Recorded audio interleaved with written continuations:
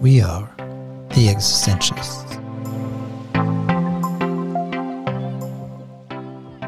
Four existential psychotherapists invite you to join us in a dialogue about what it means to live an existentially attuned life.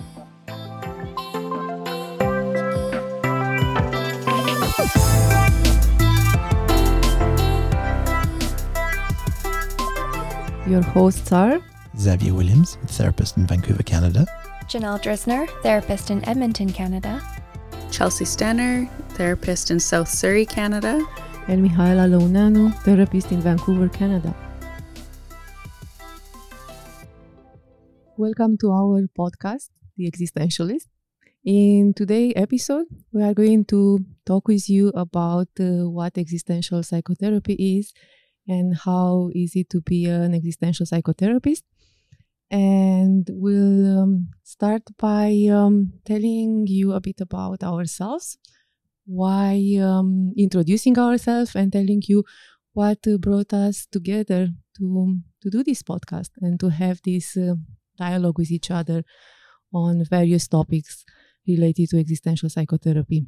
So I will invite my colleagues to maybe say their name and a little bit about themselves and what do you hope to accomplish through this dialogue?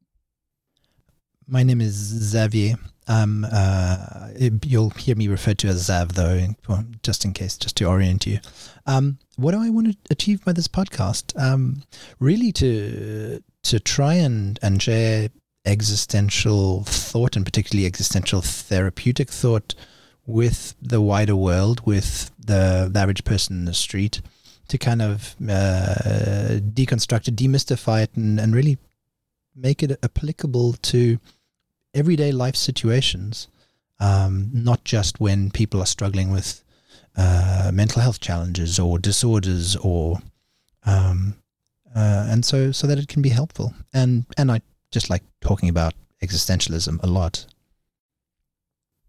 Yeah, and for me, I guess I can relate to what you said, Sav. I mean, I enjoy dialoguing with colleagues and friends about existential psychotherapy, given our kind of shared background in this, and we're going to talk a little bit more about that a bit later. So even through this dialogue, I hope that some of the existential concepts that usually people find a bit too abstract for practical application, that this concept may become more alive and more practical. And so my hope is that through this podcast we can reach an audience of ranging from people living their lives to psychotherapists wanting to try some of the existential therapy strategies, attitudes, and so on. And it's also really good and really enjoyable to do this together with the three of you. For me, the reason that I'd like to be a part of this podcast, on one hand, is to just enjoy really fantastic conversation with you guys that I've gotten to know through my own training in existential therapy and through master's program with some of you as well. But I'm also amazed at in doing some of the existential trainings, or at least the introduction seminars, how many people remark, wow, I can't believe we can talk this deeply, and this is so incredible and fulfilling, and I really am enjoying this, and I wish I could just have these types of conversations with other people in my life. So I'm always taken aback by how well received this type of dialogue is and how needed it is. So I'd like to be a part of being able to bring it to more people and to engage beyond the scope of just our community. And my name is Chelsea, and what kind of interested me in doing this podcast was, similarly to you, Janelle, was to be able to have fun and lighthearted, but also deep and meaningful conversations around topics that are existentially oriented, that have been really life-changing for me. And I think, like you said as well, with the the training, so much of it has been very transformative in kind of opening up a new way of being that I hadn't been really that attuned to before this. And so I'm looking to really be able to share that with others in a practical way. I also hope to, on more of like a professional level, have some of my colleagues understand kind of what it is that I do as an existential therapist and what that means. And then also for clients to understand as well the benefits of existential therapy and what it could do for their life, or the benefits in seeing an existential therapist. Because I think, like Zav said, there's a lot that is kind of mysterious or maybe philosophical or not well understood. But I think it's a really, really beautiful method that can be very meaningful in changing a lot of different things for people. So that's kind of my hope in being part of this together. Yeah, so given that we kind of shared a bit about ourselves and what brought us together to this podcast, maybe it's a good moment to talk about what existential therapy is. And this is a daunting task in many ways, and yet a very simple one. It's very daunting because as the kind of the most recent definition of existential therapy shows us, it takes a lot of time, a long time, and a lot of effort for existential psychotherapists to agree on what is existential psychotherapy. On the other hand, it's deceptively simple to talk about what existential therapy is about, because it's about how we live as human beings, what it means to exist, to be here and now, living our lives as human beings. It's about who we are, our human condition, our shared human condition, and what it means to exist. And etymologically speaking, the term existence means to stand out, to rise above. It's coming from Latin existere, meaning that we are really standing up and rise above the conditions of our existence, not to ignore them or to pretend that they are not there, but actually to engage with them and to respond to them and to find the best life that we can live for each of us in the midst of these conditions and limitations.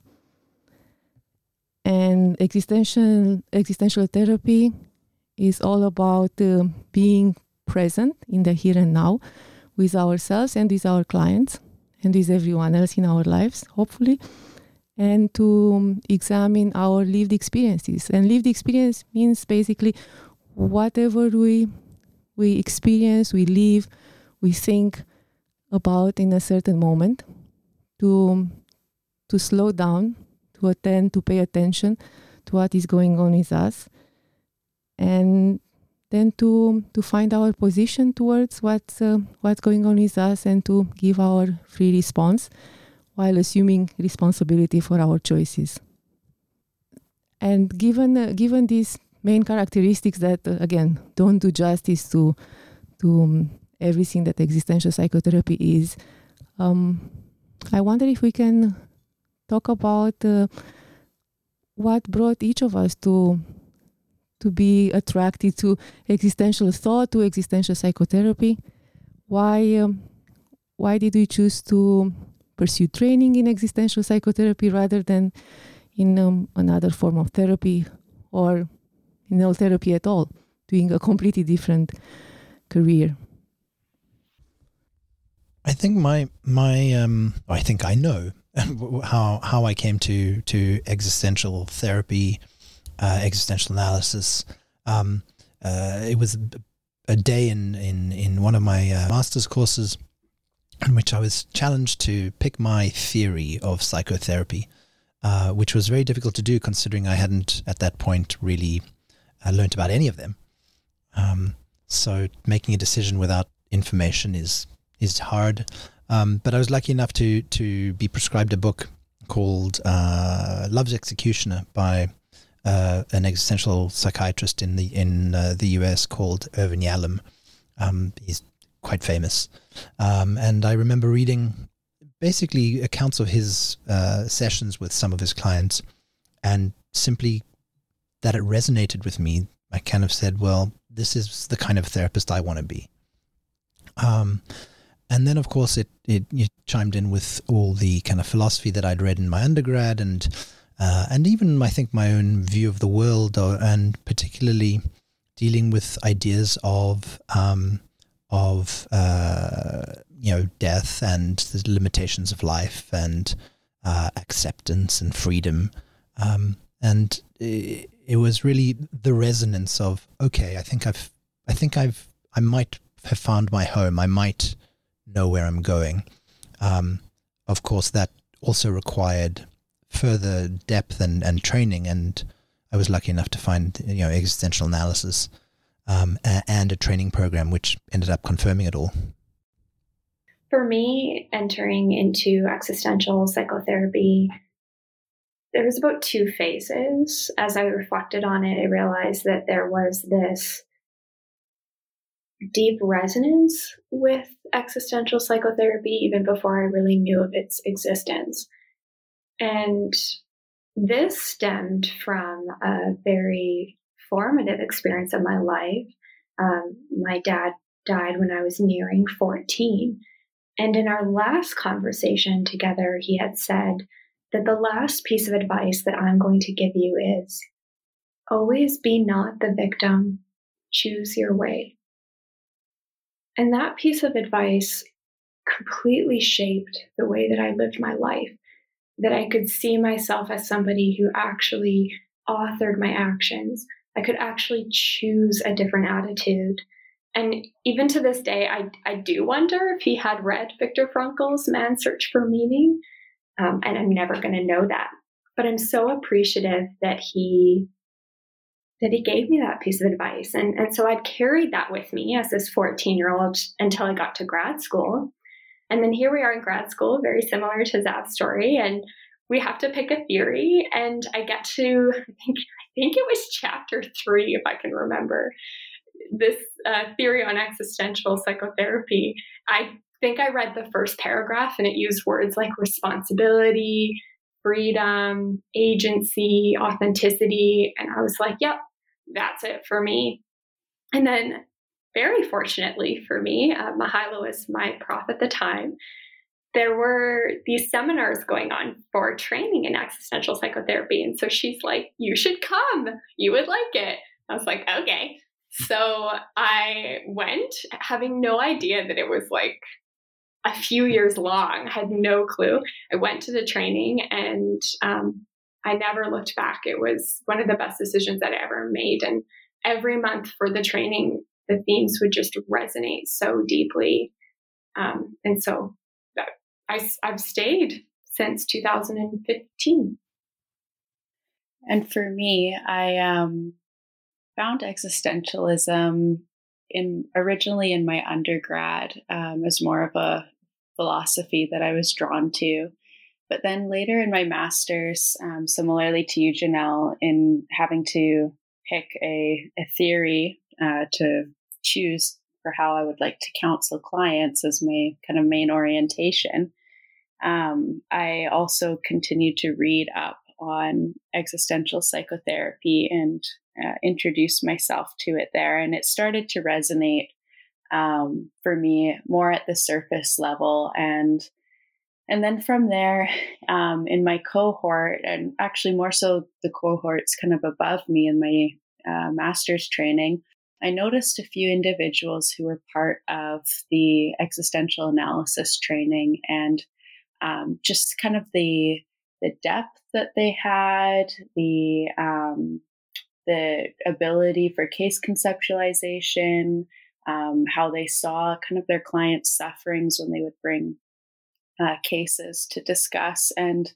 I was really intrigued and impressed. And so that kind of also made me more interested. And then Mihaela, who was also my instructor in the master's training as well, she invited me out to a training. And so I began my training in existential analysis in 2017. And really from day one, it's just felt more and more and more of a homecoming each time I engage with the material and continue my own training. It really just resonates on a deeper and deeper level. And so that's what drew me in, and that's how I counsel clients. It's my primary method that I use.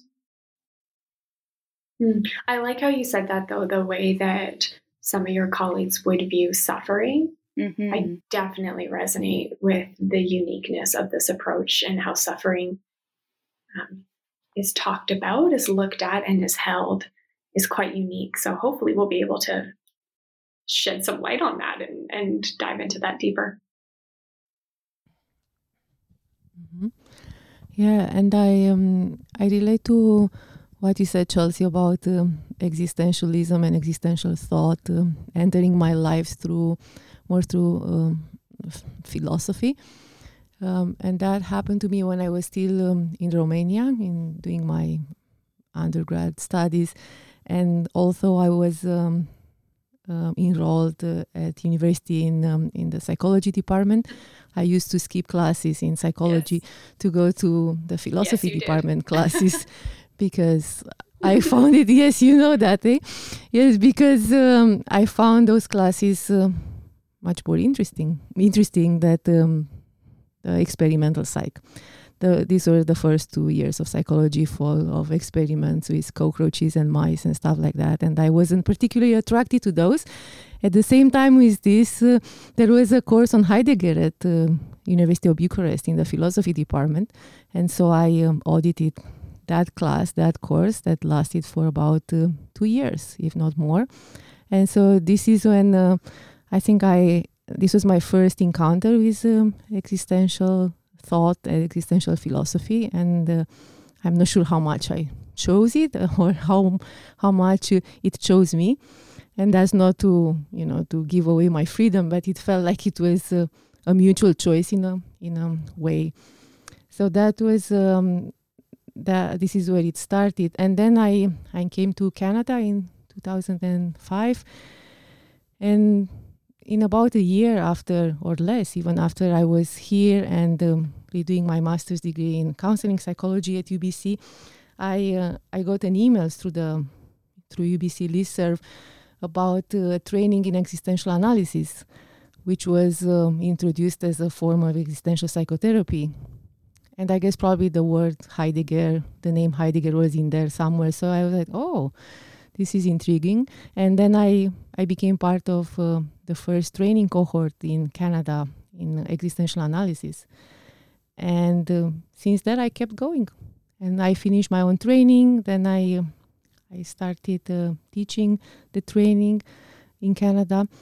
And it, for me, it felt like a home in a very unique way, so to speak, because my involvement with existential analysis really overlaps almost completely with my stay in Canada. So it became a sort of home identity here in Canada and a bridge to my roots, my European roots, and my first love for existential philosophy that I experienced in Romania. And it feels like a very fortunate providential event in my life that I encountered existential analysis and I became part of this community. That is really cool that there was an opportunity to join the training, that it had begun just around the time that you were here and that you could be a part of it. Mm-hmm. Yeah, it's again, for me it feels providential in some ways, and it's a bit ironic that I came here like in a completely different culture to kind of deepen some of the European, ways of being in in many ways. I think it's providential for... Yes, I'm still thinking about it. Yes. Sorry, I think it's providential for Janelle and I as well that you responded to that listserv, because I don't know if we would be here in this training had it not been for you signing up and joining originally in that first cohort. Hang on, we can't possibly be saying that it's all fate. Yeah. Oh no, we're starting that debate. Oh no. Now we are getting into at the core of it. Indeed. Like, what do existentialists think about fate? Well, this is a great question. I would suggest that they don't. Okay. And by that I mean is perhaps fate is the conditions of existence, those things that are. I think anybody who believes in fate believes on that it is, but that as an existentialist, within those conditions, I have agency. I am able to respond. I'm able to have an attitude, a position, make my own decisions, and then suffer the consequences or enjoy them. Yeah, whichever comes first. Well, then I'm very Yes, thankful indeed. that Mihaela made her choice to respond to the listserv, which also opened up the opportunity for me to respond as well.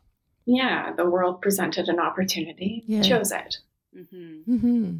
I mean, I do reflect on how free my choice was. Of course, I made the choice. It was free, but I really didn't know what I was getting into. Mm-hmm. And yet, similar, I think, about how you had said that, like, it had chosen me. So it was a very mutual attraction. And that I feel I couldn't say no to. And I've wondered about that. I think when something is so right and resonates so deeply, I do question, are we free?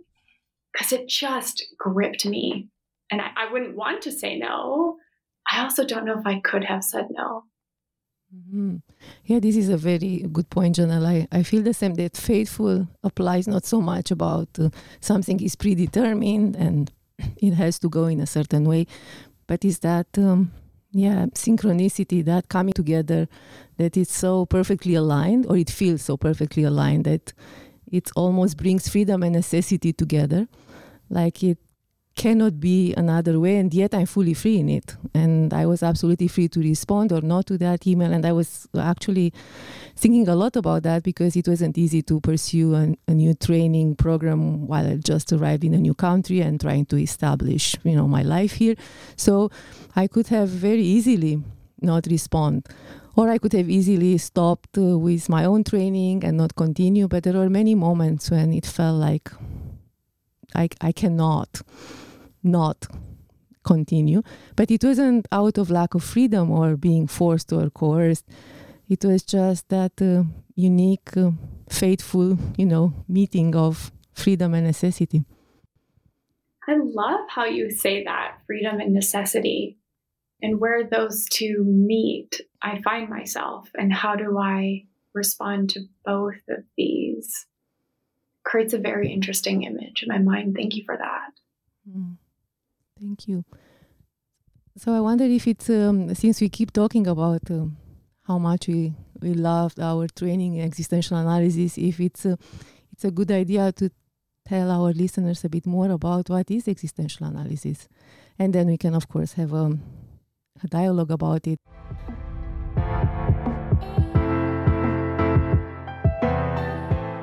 So existential analysis is one of the several schools of existential psychotherapy that currently exist. So I will mention some of the other schools, like there is a school of design analysis, and then a school of existential phenomenological therapy in Great Britain, in London, the British School of Existential Analysis. And then there is in the States the existential humanistic or existential integrative psychotherapy. And so existential analysis is originated in Vienna, and its roots are in Viktor Frankl's logotherapy. And Viktor Frankl was a psychiatrist in Vienna, and he developed logotherapy first in around 1929. And logotherapy is a form of psychotherapy that deals with problems of meaning. I mean, people who are disconnected from their meaning in life, or have lost their meaning in life because of usually a crisis, a loss, a tragedy that happens to them. Then for these people, logotherapy is still the therapy of choice even today. And some people talk about meaning-based therapies, which is very similar to logotherapy. And so in 1983, Alfred Lengle, who was one of Viktor Frankl's students and friend, started developing a broader form of existential therapy called existential analysis, which maintained or incorporated logotherapy as part of it, and then developed a more comprehensive psychotherapeutic approach with specific treatment methods for different psychological disorders. So I will offer a definition of EA. By the way, existential analysis, we refer to it shortly as EA. And then based on this definition, we may together kind of unpack it, because as you notice, it's probably not the most user-friendly definition. But so EA, like practically speaking, means to live with inner consent, meaning to give our yes to how we live our life and to everything that we are doing in our everyday life. It could be even from very little actions, like being here in this podcast, to much more significant life decisions. Also, it's EA is a person-centered therapy that helps people live with freedom and responsibility. It's helping them achieve a free experiencing of their emotions, thoughts, inner life, so that they can make authentic decisions and live in a personally responsible way towards themselves, towards life, and towards others. So that's this is how existential analysis is defined. So I wonder if we would like to maybe through dialogue unpack a bit this, and even tell our listeners how each of these points of this definition are they alive for us, or how do we live them in our life, in our work as psychotherapists. Thank you for that description. That was wonderful. Well, if we break it down, okay, so we started with it's, I think you mentioned inner consent, inner yes, which is yes. Okay, good. It's yes. quite a significant component of it. I remember something really shifted for me when we talked about how much easier it is to say no than it is to say yes.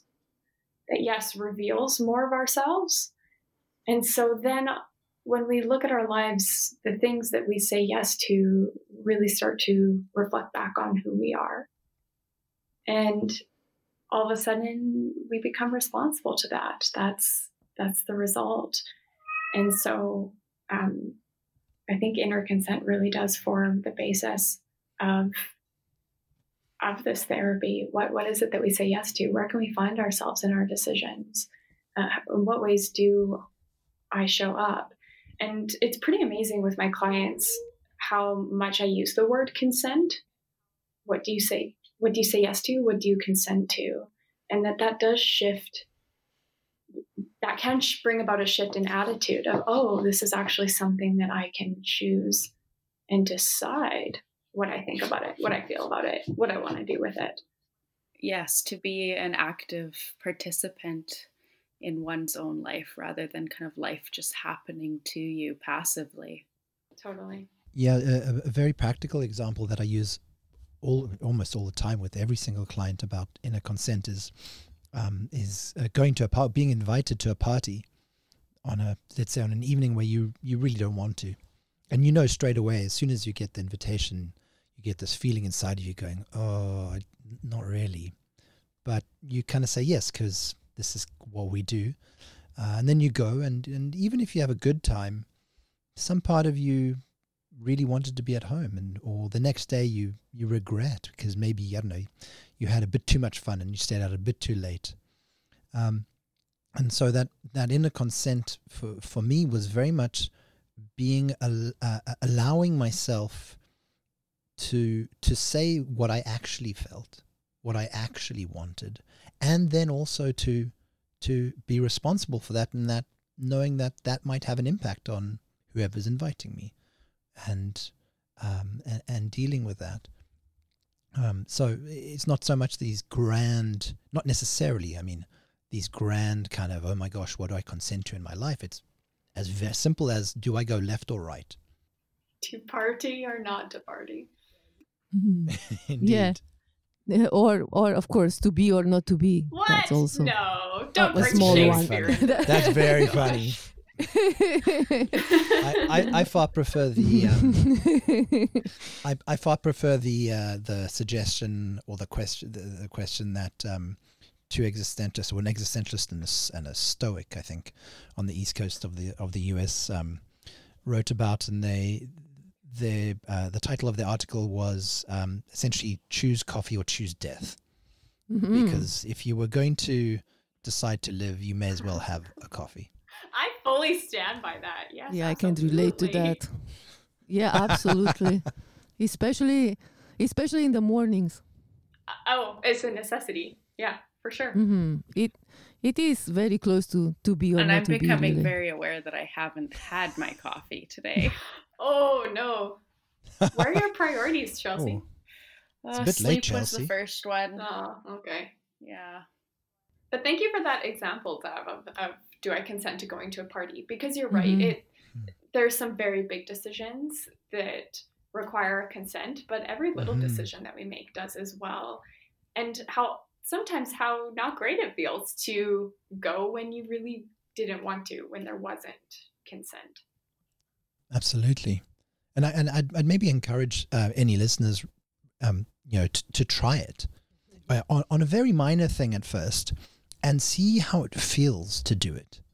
Like really feel that thing, because we talked about in the definition talks about this kind of living an emotionally free life, and at least in my understanding, my conception of it that I've internalized is that when we make a decision within a consent, when I make a decision within a consent, I feel light.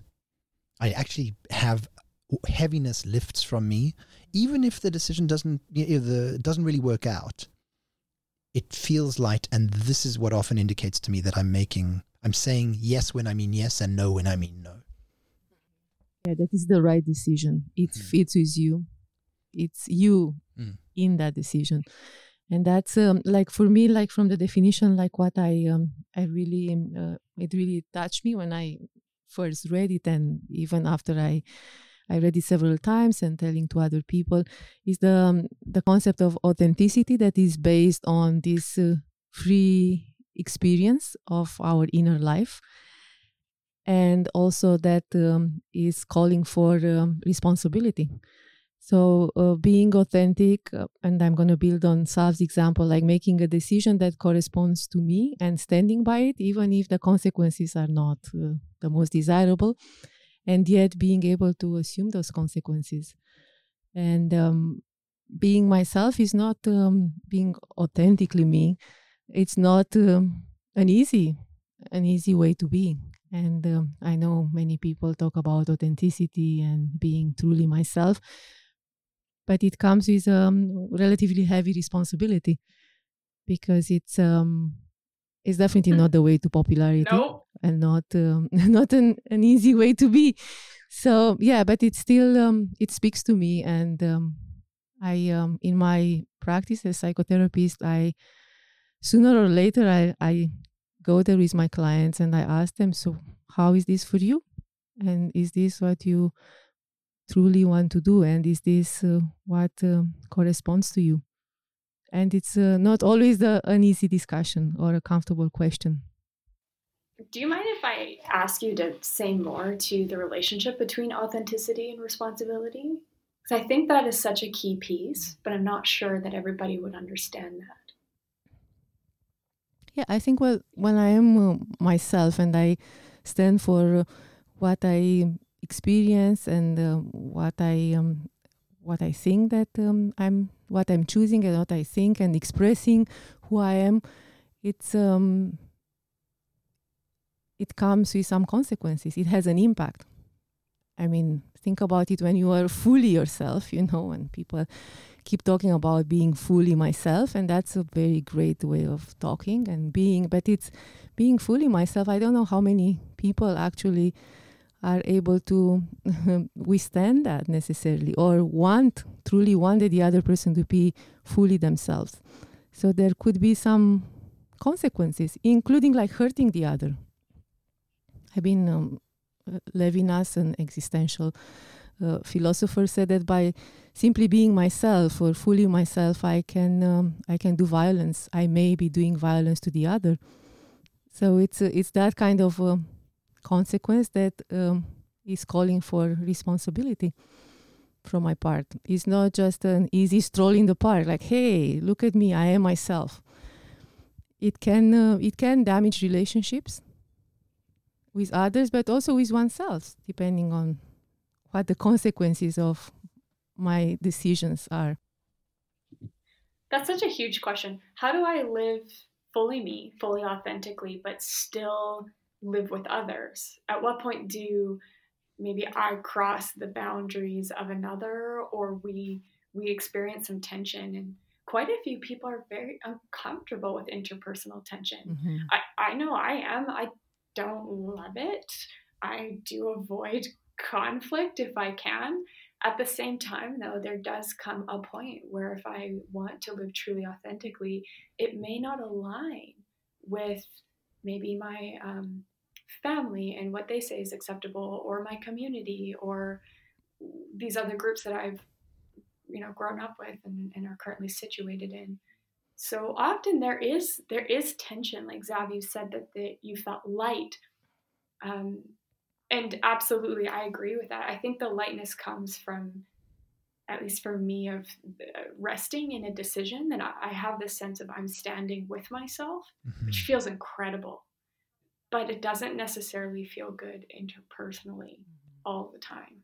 Indeed, I think you make fantastic points there, Janelle. And what came to mind was something that my mother has accused me of, particularly when I first kind of got into this existential kind of realm, because she has one idea of existentialism, and that's the Sartrean version.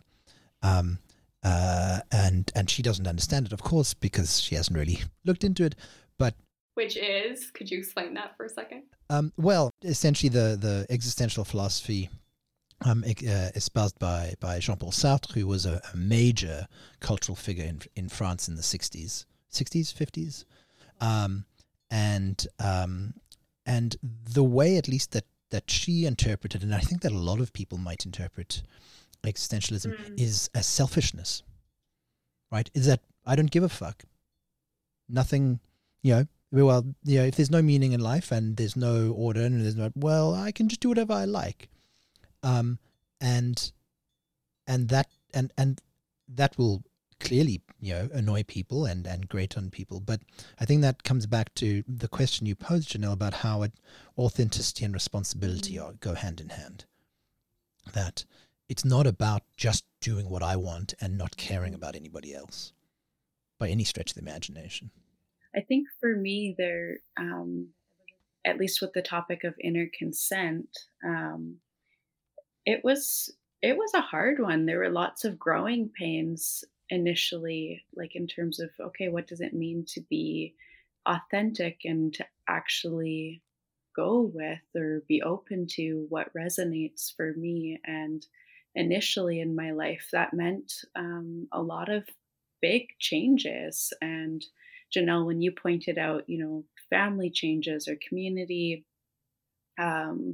expectations or family values and expectations, I had to really take a look at, what really resonates with me versus what doesn't. And for me, it took a lot of courage to make those decisions, to live a life that I could say yes to from within.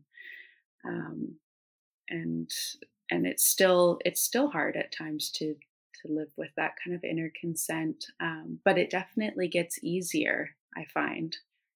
So now that some of those big shifts are out of the way or behind me, it's easier now to be attuned to those little shifts or those little things, or the day-to-day things like your example, Zav, with the party. Those are easier to pay attention to now. And I think certainly in our inner relationship with ourselves, we feel that. And then I think people on the outside of us, they respond to that as well. And the more we live authentically, people start to get to know us, even maybe more in a more real way or in a deeper way. And so there is a response in the outer world also. And sometimes that, can cause more tension, but sometimes that actually can alleviate quite a bit as well. Mm-hmm. Yeah, it's a wonderful experience, or at least in my experience, it was a wonderful experience to have the outside world listen or hear what I had to say, give my authentic decision, and to respond positively.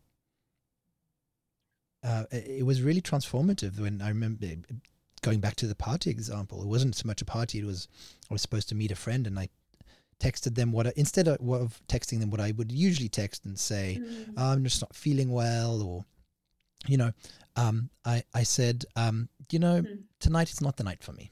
I just rather be at home. And their response was so positive. It was the most, they were completely understanding, and they said, oh, it's a pity that you can't make it, but we'll catch up another time. And that's so relatable. It is, isn't it? And it also points towards something really important in existential analysis, like what you said, that the outer world kind of responded positively, right? Like as we are all the time in dialogue, both with our inner world, when we ask ourselves, does this correspond to me? Do I really want to go to the party? Or what do I want? If I say no to the party, to what do I say yes? Which may be an evening at home with family, or by myself, resting, watching a movie with family, or by myself, and so on.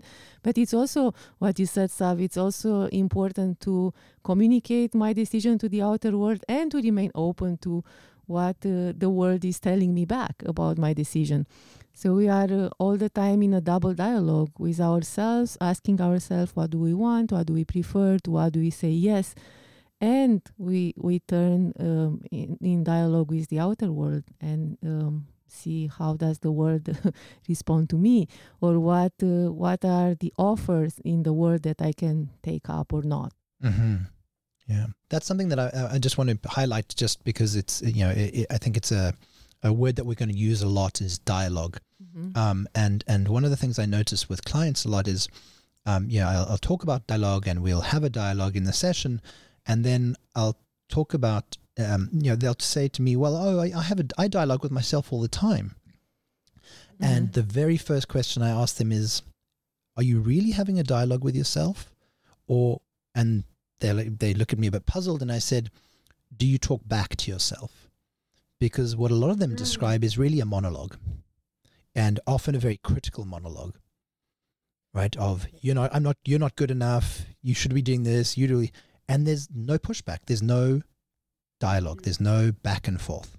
Often they are talking to their mother or father, or even better, or even and we went or there. Even better, yes, or even better, they are just their mother and father talk to them. Right? It's not even.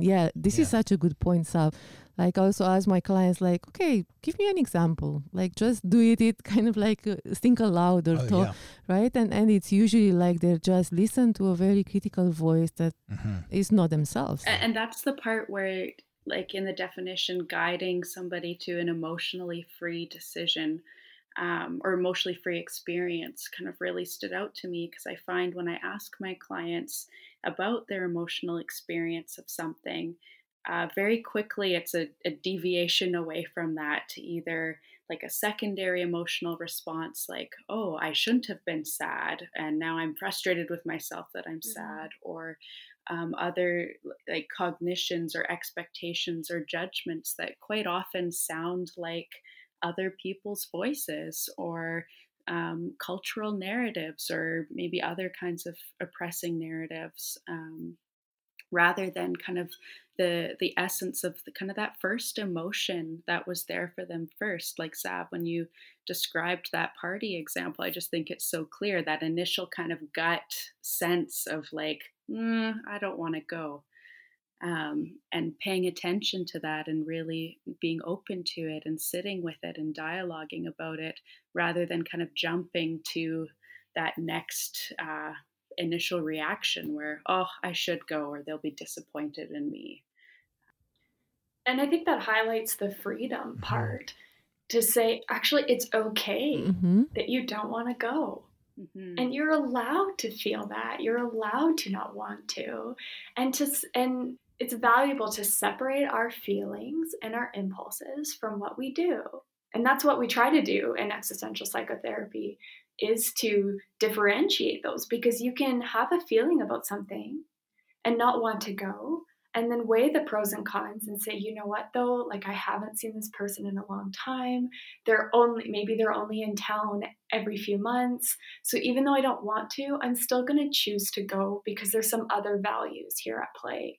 But it's all right to just allow that dislike or that hesitancy to be there. And I think that maybe that's a good time to talk about the phenomenology. Yeah, exactly. And I was about to say that, very related to what you said, Chelsea, with phenomenology, that this is what Janelle elaborated before, is the free experiencing that we talk about in the definition that I read. Like, it's allowing myself to experience whatever is there, and then take a moment and weigh the pros and cons, to use your language, Janelle, and kind of see what is the most important value in there and make a choice. Or as you may hear us saying, to respond rather than to react. Yes, exactly. So going back to your suggestion, Chelsea, so what is phenomenology? Who would like to try a definition? Just kidding. That's a stab at it. Yeah, I was going to say, you can actually say the word. Yes. And if you cannot say phenomenology, try phenomenological. That will be much easier. I find it helps if you put on a very character. What's the word I'm looking for? A very stereotypical American accent. What? Let's hear it. Yeah, let's hear it. Phenomenological. Oh wow! I'm gonna cherish that forever. Sounds Thank painful. you. Well, to be honest, I think it's even harder in Spanish. It's phenomenología. Oh, yeah. Yeah. Phenomenology. I don't know. How would it be in Romanian, Mihaela? Phenomenologie. Oh. What about French? La phenomenology. It's much easier in the Latin languages. Okay, I think we still keep our podcast in English for now, but maybe the next episode you will be in for a treat.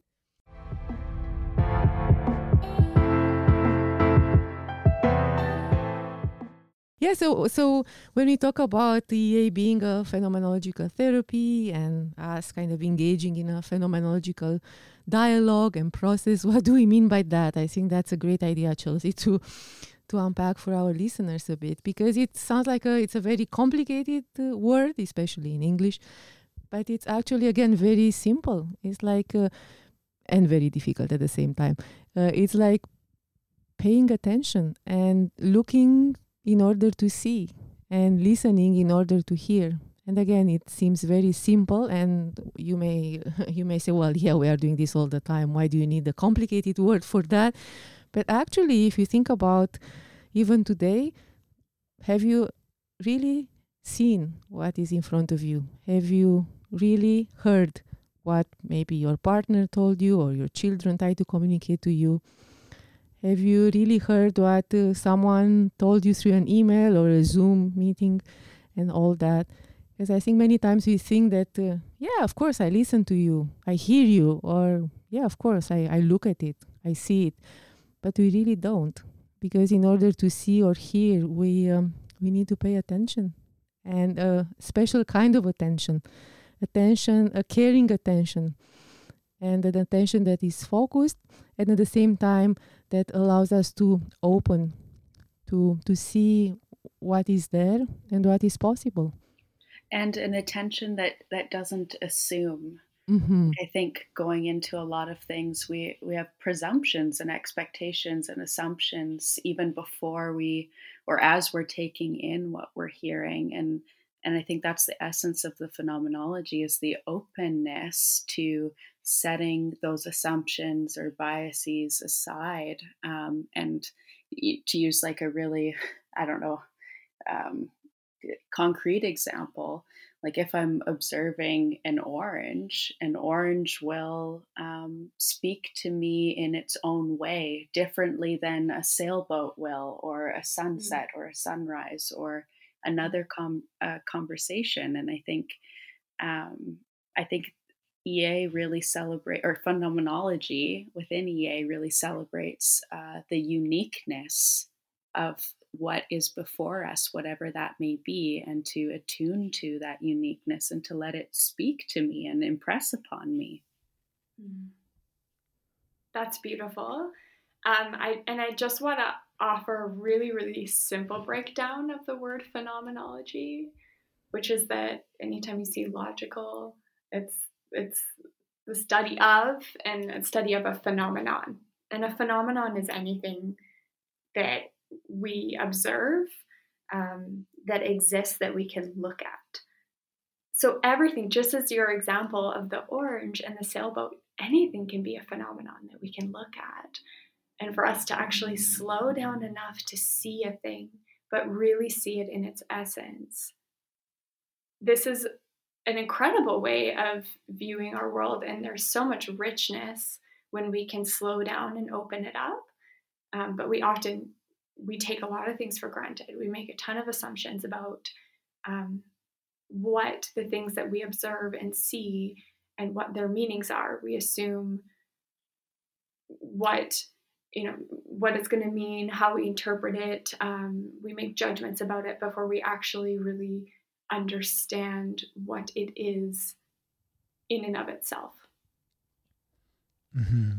And to take it out of the serious a little bit, just because this is one of my favorite things, but it's on topic, is the differences between ontology, causality, epistemology, and phenomenology.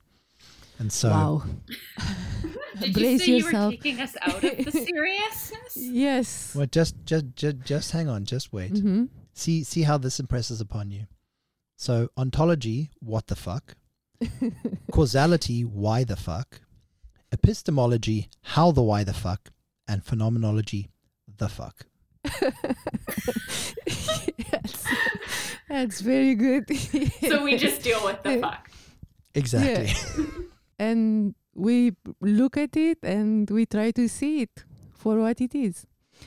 I was on a similar topic. I was thinking like it's almost like the phenomenological look is kind of reclaiming our noetic virginity, so to speak, or capacity to look anew. Okay, wow. I mean, I think you've lost me now. I don't know if the listeners are going to get all noetic virginity. Okay. Tell us more, please. Like I was thinking about like really like seeing something for what it is while stripping down all the assumptions, presumptions, and all that. So it's and reclaiming a sort of again pure, innocent way of looking.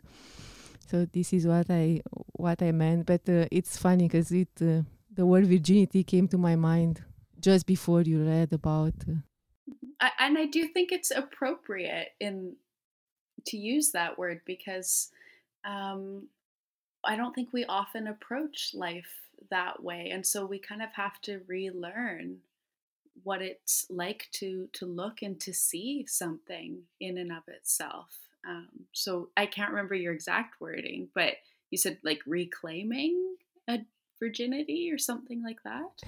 Yes. Mm-hmm. Reclaiming, restoring, like that kind of like, again, a pure look that or way of looking that is not, filled with assumptions. It's kind of like a looking at something with naivety again, kind of the eyes of a child, really. How does a child engage with an object that we will look at and go, well, this is just I'm looking around the room here, a bicycle. Yeah, but a bicycle is more than just an object and a bicycle, and what does it impress upon me? How do I engage with it? What is it that appeals to me? Chelsea, your example of the orange reminded me of how there's this a composer in the US called Morten Lauridsen, and he composed this beautiful choral piece, and he said he composed it because he saw a painting that made him weep, and all it was a bit of fruit on a table. Mm. And that is the other aspect of the word virginity. Is it's also, yes, new, fresh, but there is a fullness in and of itself, that there is a completeness already to be experienced. If we really go back to the word virgin, and what it means is that it is enough in and of itself. Yeah, that's beautiful. I mean, these etymological excursions, so to speak, they are very, very helpful sometimes to illuminate the meaning of a word. And it's also to me, when you spoke, Janelle, like it also, what came to me is like there is also an attitude of awe and surprise, and that comes with reclaiming that innocent look and the way of looking. Would someone like to kind of share what it's like to work with a client in a phenomenological way? It's first of all quite hard, because at least in the technique of phenomenology, the idea is to the technical term is called epoche, but it's to bracket, to take away all your take all your assumptions and preconceived ideas, and to try, because it's incredibly hard, to put them aside, and then to listen to the client and to pay attention to how your client impresses you. And it's not impresses as in, oh, they're so brilliant, but literally as if they were pushing down on your body, what it would feel like, what their words, their manner, their gesticulations, everything, how that impresses you, and tuning into that, because that gives us information about what they're saying. This is important when working with clients, but we can also do this with people in everyday life. For example, a client comes in and says, I'm depressed. Well, as therapists, we have a bunch of assumptions about what that means. We have different theories about depression. We use the Diagnostic and Statistical Manual of Mental Disorders. It tells us what major depression is and all the symptomology and the criteria. However, we don't ever fully know how it is to be depressed for each person. And so what this does is we expand that. We say, okay, tell us more. How is it for you? How does it feel for you? What reactions come up? What's going on in your body? And to really explore in a radical, open way how depression is experienced for them. And we may find that, yes, it aligns with the criteria, but we may also, and quite often do, discover such a richness in their experience and certain nuances that we would miss if we just, okay, depression, next, and moved on. That's a fabulous point there to make, Janelle. One of the things that I love about existential therapy and existential analysis in particular is that the question is not so much what is wrong with you as what is your suffering. Yeah, that's this is what we ask ourselves, and of course ask our clients as well. What occupies you? What preoccupies you? What do you suffer from? Like this, and even if their symptoms of depression align perfectly with the DSM criteria, their experience is so much richer, incredibly rich. Even if on the surface the symptoms match those criteria, the way they live each of those symptoms is so personal and unique, and it's and engaging them in exploring that is therapeutic itself.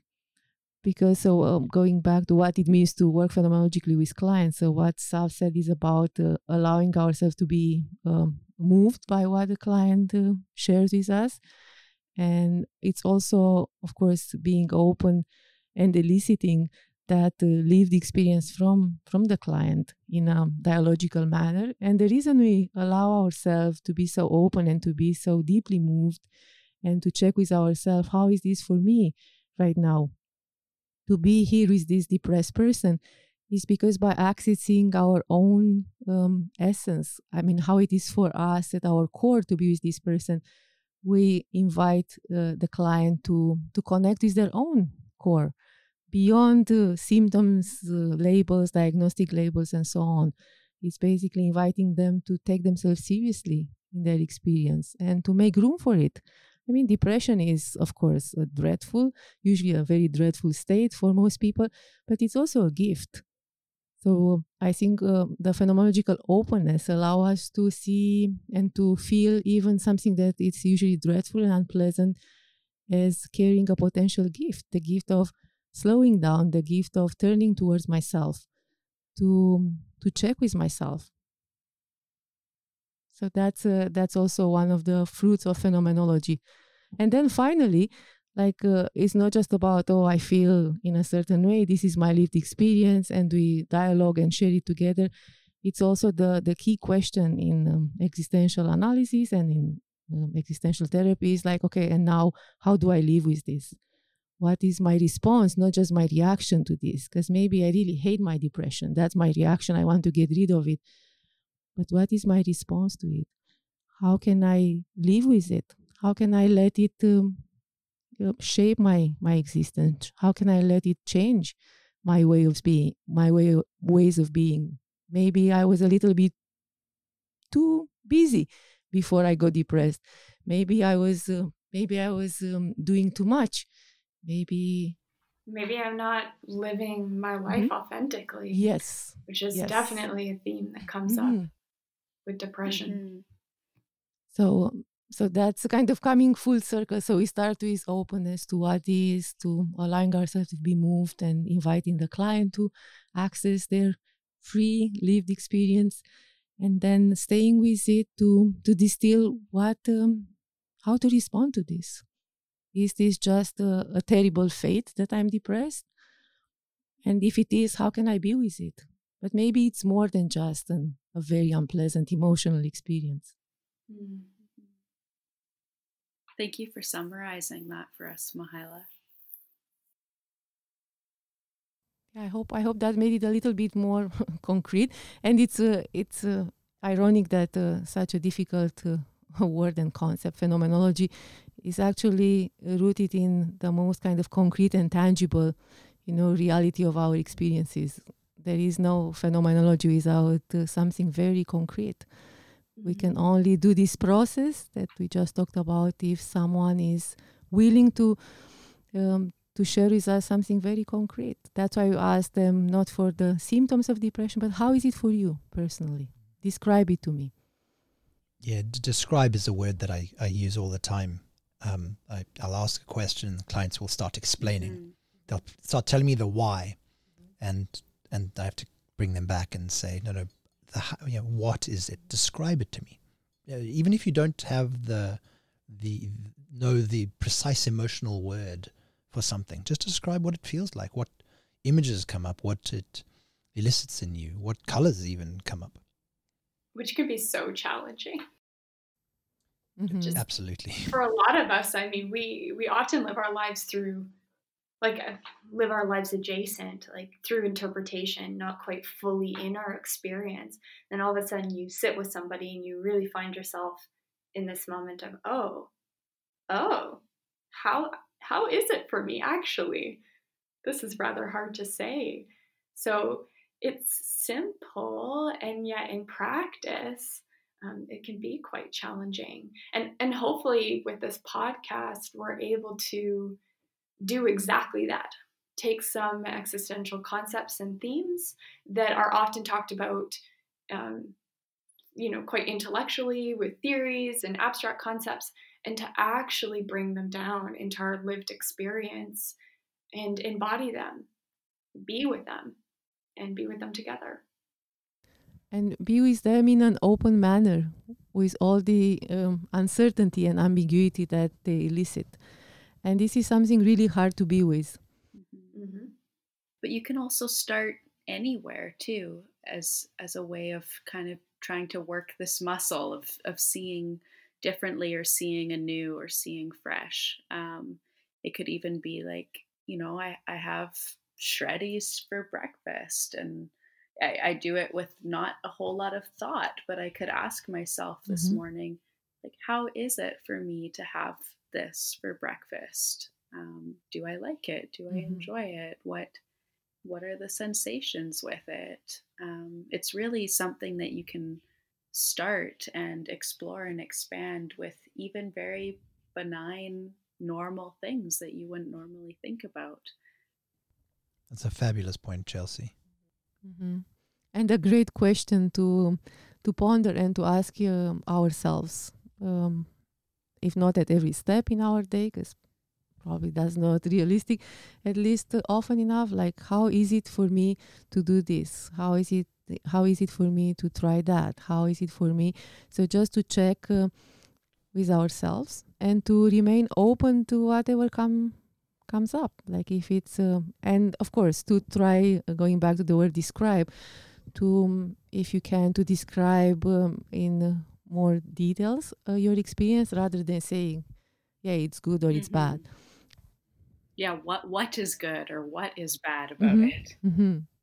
Indeed. A helpful example there is, I worked in a restaurant in my younger days, and the manager prohibited us from saying nice when describing the dishes.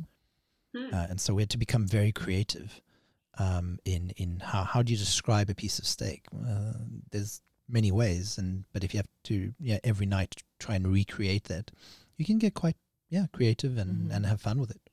Yeah, I think some words should be prohibited, and that doesn't come from a phenomenological attitude. It's coming from my other side.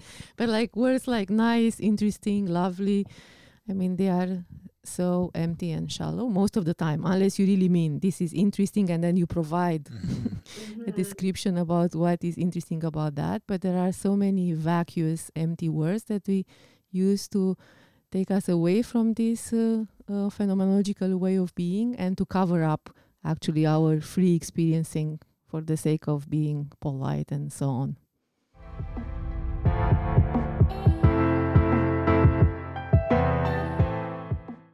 So since we already alluded to the fact that it's important to pause once in a while and have a dialogue with yourself and to ask yourself some questions and then to be open to receive yourself and your answer to these questions, we intend to end our episodes of this podcast with an invitation for you in the form of an existential question. And we invite you to let that question again move you, see how you receive it, if you can receive it. If you cannot receive it, try to notice what makes it hard for you to receive it, and then how does it reverberate through you, how does it move you, and what comes up in terms of maybe first reaction or impulse, but then try to stay still and distill your response to this question. And we will have a spot on our website as well where you can bring your answers and you can share them with us too. Or indeed on Instagram. There too. So the existential question for this episode is, what is it like for you to live amidst uncertainty or with uncertainty? And our times are very uncertain times, as we all experience, and there may be more uncertainties in your life that are even unrelated to the times that we are living. So ask yourself openly as possible, what is it like for you to live with this uncertainty? And on this note, thank you for listening to our episode today, and we are looking forward to reconnecting with you at our next episode.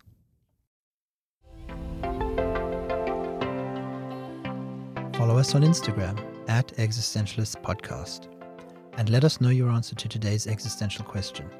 To learn more about us, listen to and learn about other episodes, visit our website at existentialistpodcast.com.